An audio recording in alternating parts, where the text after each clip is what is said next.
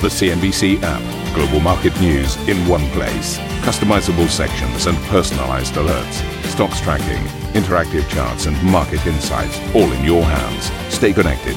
Stay informed. Download the CNBC app today. It's Monday morning. Welcome to Squawk, everybody. These are your headlines. Countries weigh up fresh restrictions as Omicron spreads around the world, whilst President Biden's chief medical advisor, Anthony Fauci, issues a rallying cry to unvaccinated people. This is a clarion call, as far as I'm concerned, of saying, let's put aside all of these differences that we have and say, if you're not vaccinated, get vaccinated. Asian equity markets slip, but US futures gain as Wall Street looks set to recover some of Friday's heavy losses. UK Prime Minister Boris Johnson reintroduces some COVID restrictions, with travellers required to self-isolate until receiving a negative PCR test. And the Health Secretary, Sajid Javid, says COVID is not going away. We will have to learn to live with COVID. We will never defeat it. We have to learn to live with it. We have to learn to live with it as we have learned to live with flu. Of course, it is not flu, and we need to learn more about it. But we have many more measures and tools in the box today. Plus, scores of people test positive for COVID-19 on 2 flights from South Africa to Amsterdam, with 13 confirmed to be carrying the new variant.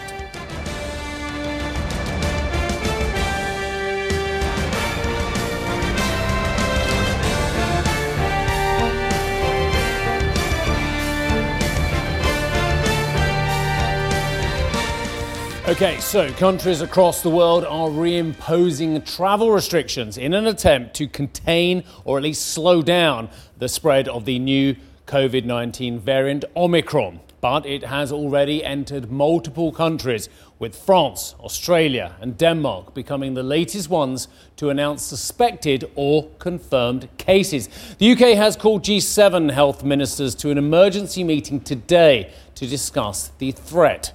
Before the new variant emerged, Europe was already tackling yet another wave, of course, of COVID cases, with several countries reintroducing tighter restrictions or lockdowns.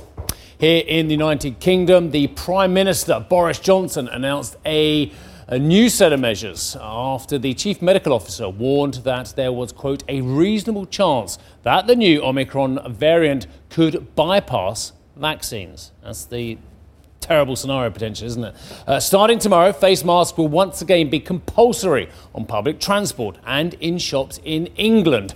Anyone arriving to the UK must take a PCR test within 2 days, as opposed to a less accurate but quicker lateral flow test. Anyone in contact with someone who tests positive for Omicron will have to self-isolate for 10 days. The country so far has confirmed 3 cases of the new variant.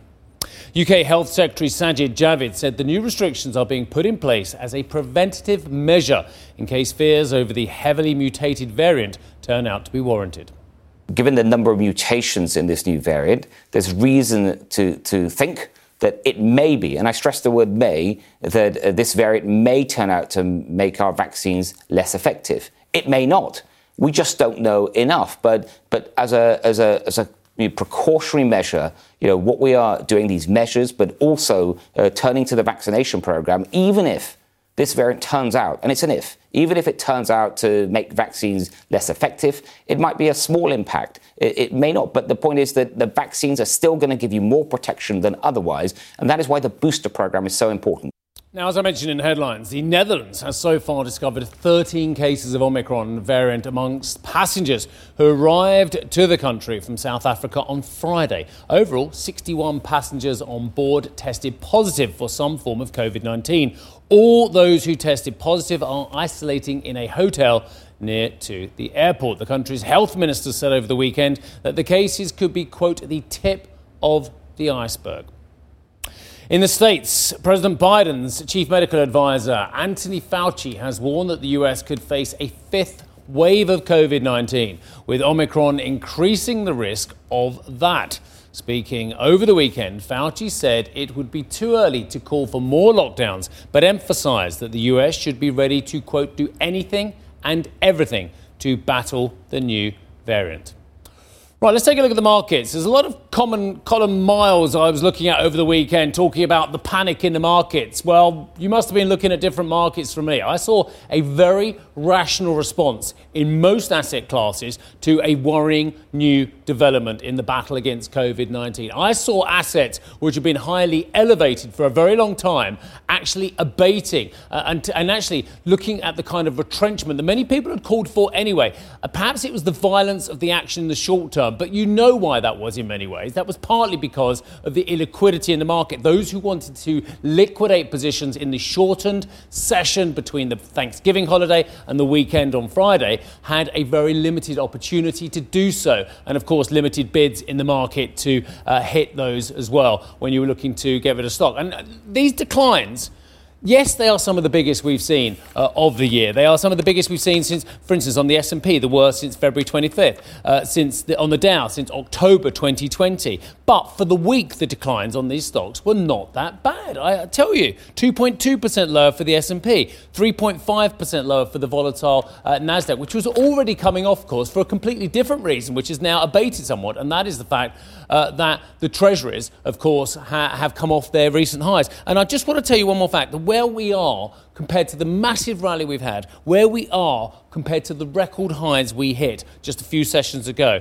the S&P is only 3.2% away from its all-time high. That's not a huge retracement, nowhere near correction territory, and certainly nowhere near a bear market territory. So what I saw was people who wanted to sell their stock having limited opportunities and getting out of those positions. And again, we look at travel and leisure sectors, we look at the energy sector. We'll come to some of this a little bit later on as well. Again, big moves, yes, but I think in many ways highly rational, given what we saw thereafter about travel bans, some outright travel bans, some limited travel bans, some extra testing involved. So I saw a sector which has had a very big rally, i.e. travel and leisure, and oil as well, which have had a very big rally, responding, I thought, quite rationally.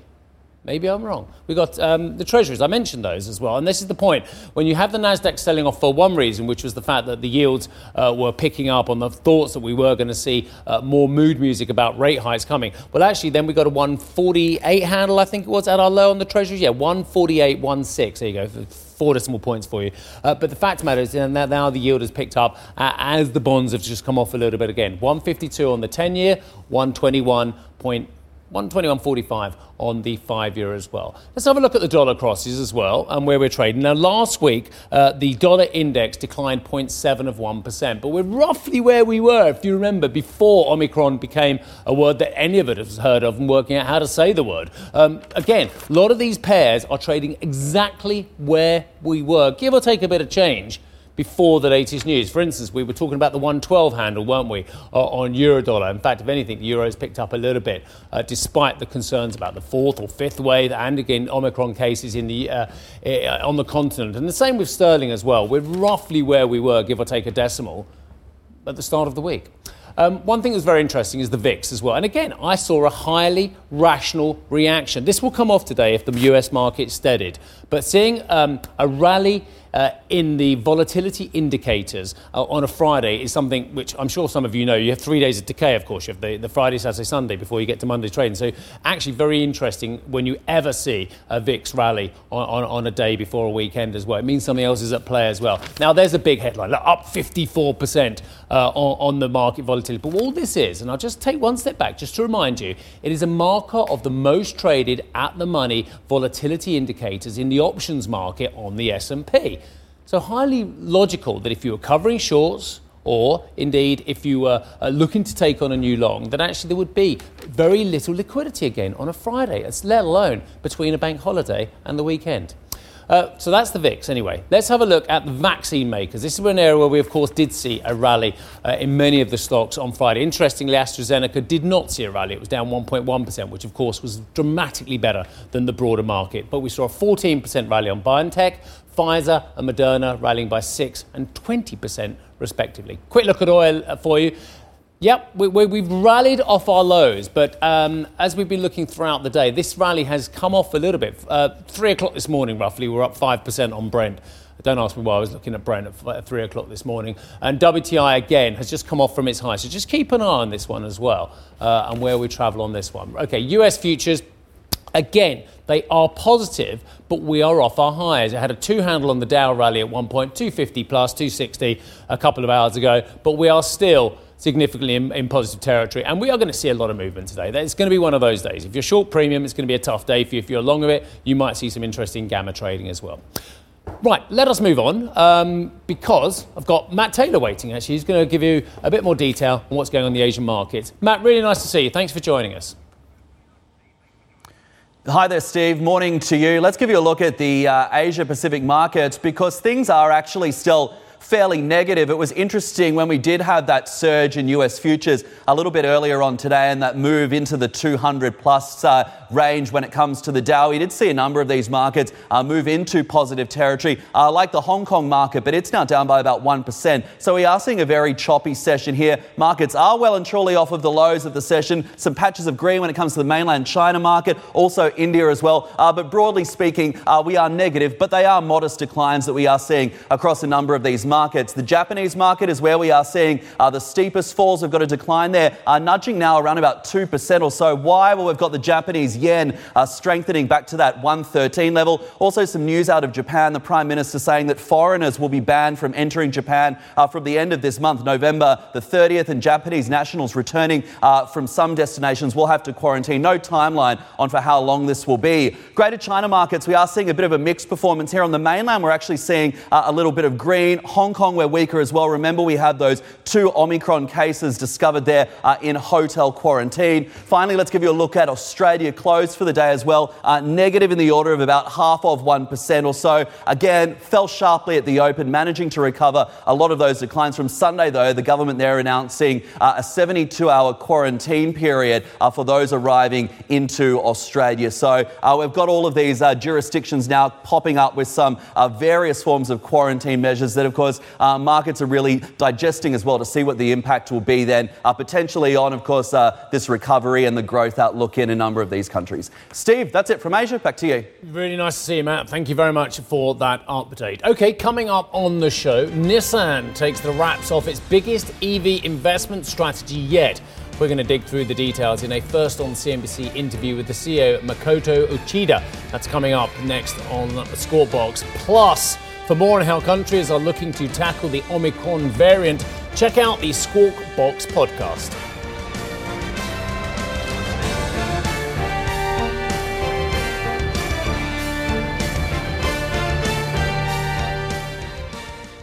Ambition to me is about doing better. I think ambition creates a pathway. The best advice I can give to someone starting off a career is don't have a career, have lots of careers, try loads of different things. Talk to people and put your ambition out there. I don't feel that I've hit peak ambition because it's a learning journey. CNBC is where ambition meets opportunity. What does living ambitiously mean to you? Hear it from our CNBC anchors, reporters, and global business leaders on CNBC.com.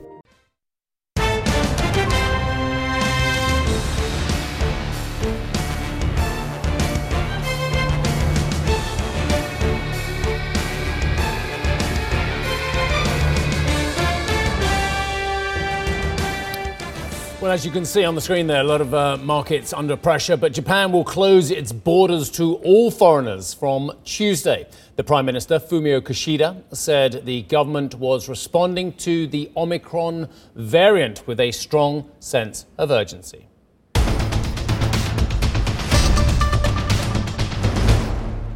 Right, Nissan has unveiled its new long-term strategy. The Japanese carmaker's new roadmap will see it spend almost $18 billion over the next 5 years as it looks to electrify more of its lineup. The company will introduce 23 new models by 2030 and aim for more than half of its sales to be electrified. And we'll just take a look at what as you see, Japanese shares down across the board, but we are seeing Nissan responding to broader issues in the world rather than their strategy, down 5.6%, we believe, so far today. But let's get to Makoto Uchida, who is the CEO of Nissan and founding member of CNBC's ESG Council. Sir, thank you very much indeed for joining us today. An extraordinarily busy day in many ways. And a busy day for Nissan personally as well. So tell us a little bit about the 2030 strategy and how this is an extension of the strategy you already have in place.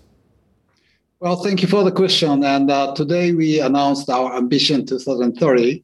Nissan aims to become a truly sustainable company, driving towards a cleaner, safer, and more inclusive world. So this is our vision, and we want to deliver strategic value by empowering journey, offering confident, exciting, more integrated experience to customers and through collaborations. Empower society to build a smart ecosystem with integrated mobility. So over the next 10 years, Nissan will deliver exciting electrified vehicle and technology innovation while expanding its operation globally with an investment of 2 trillion yen over the next 5 years. The vision supports Nissan's goal to be carbon neutral across the life cycle of its products by fiscal year 2050. It's going to take an enormous amount of investment. We've already mentioned the figure of almost $18 billion.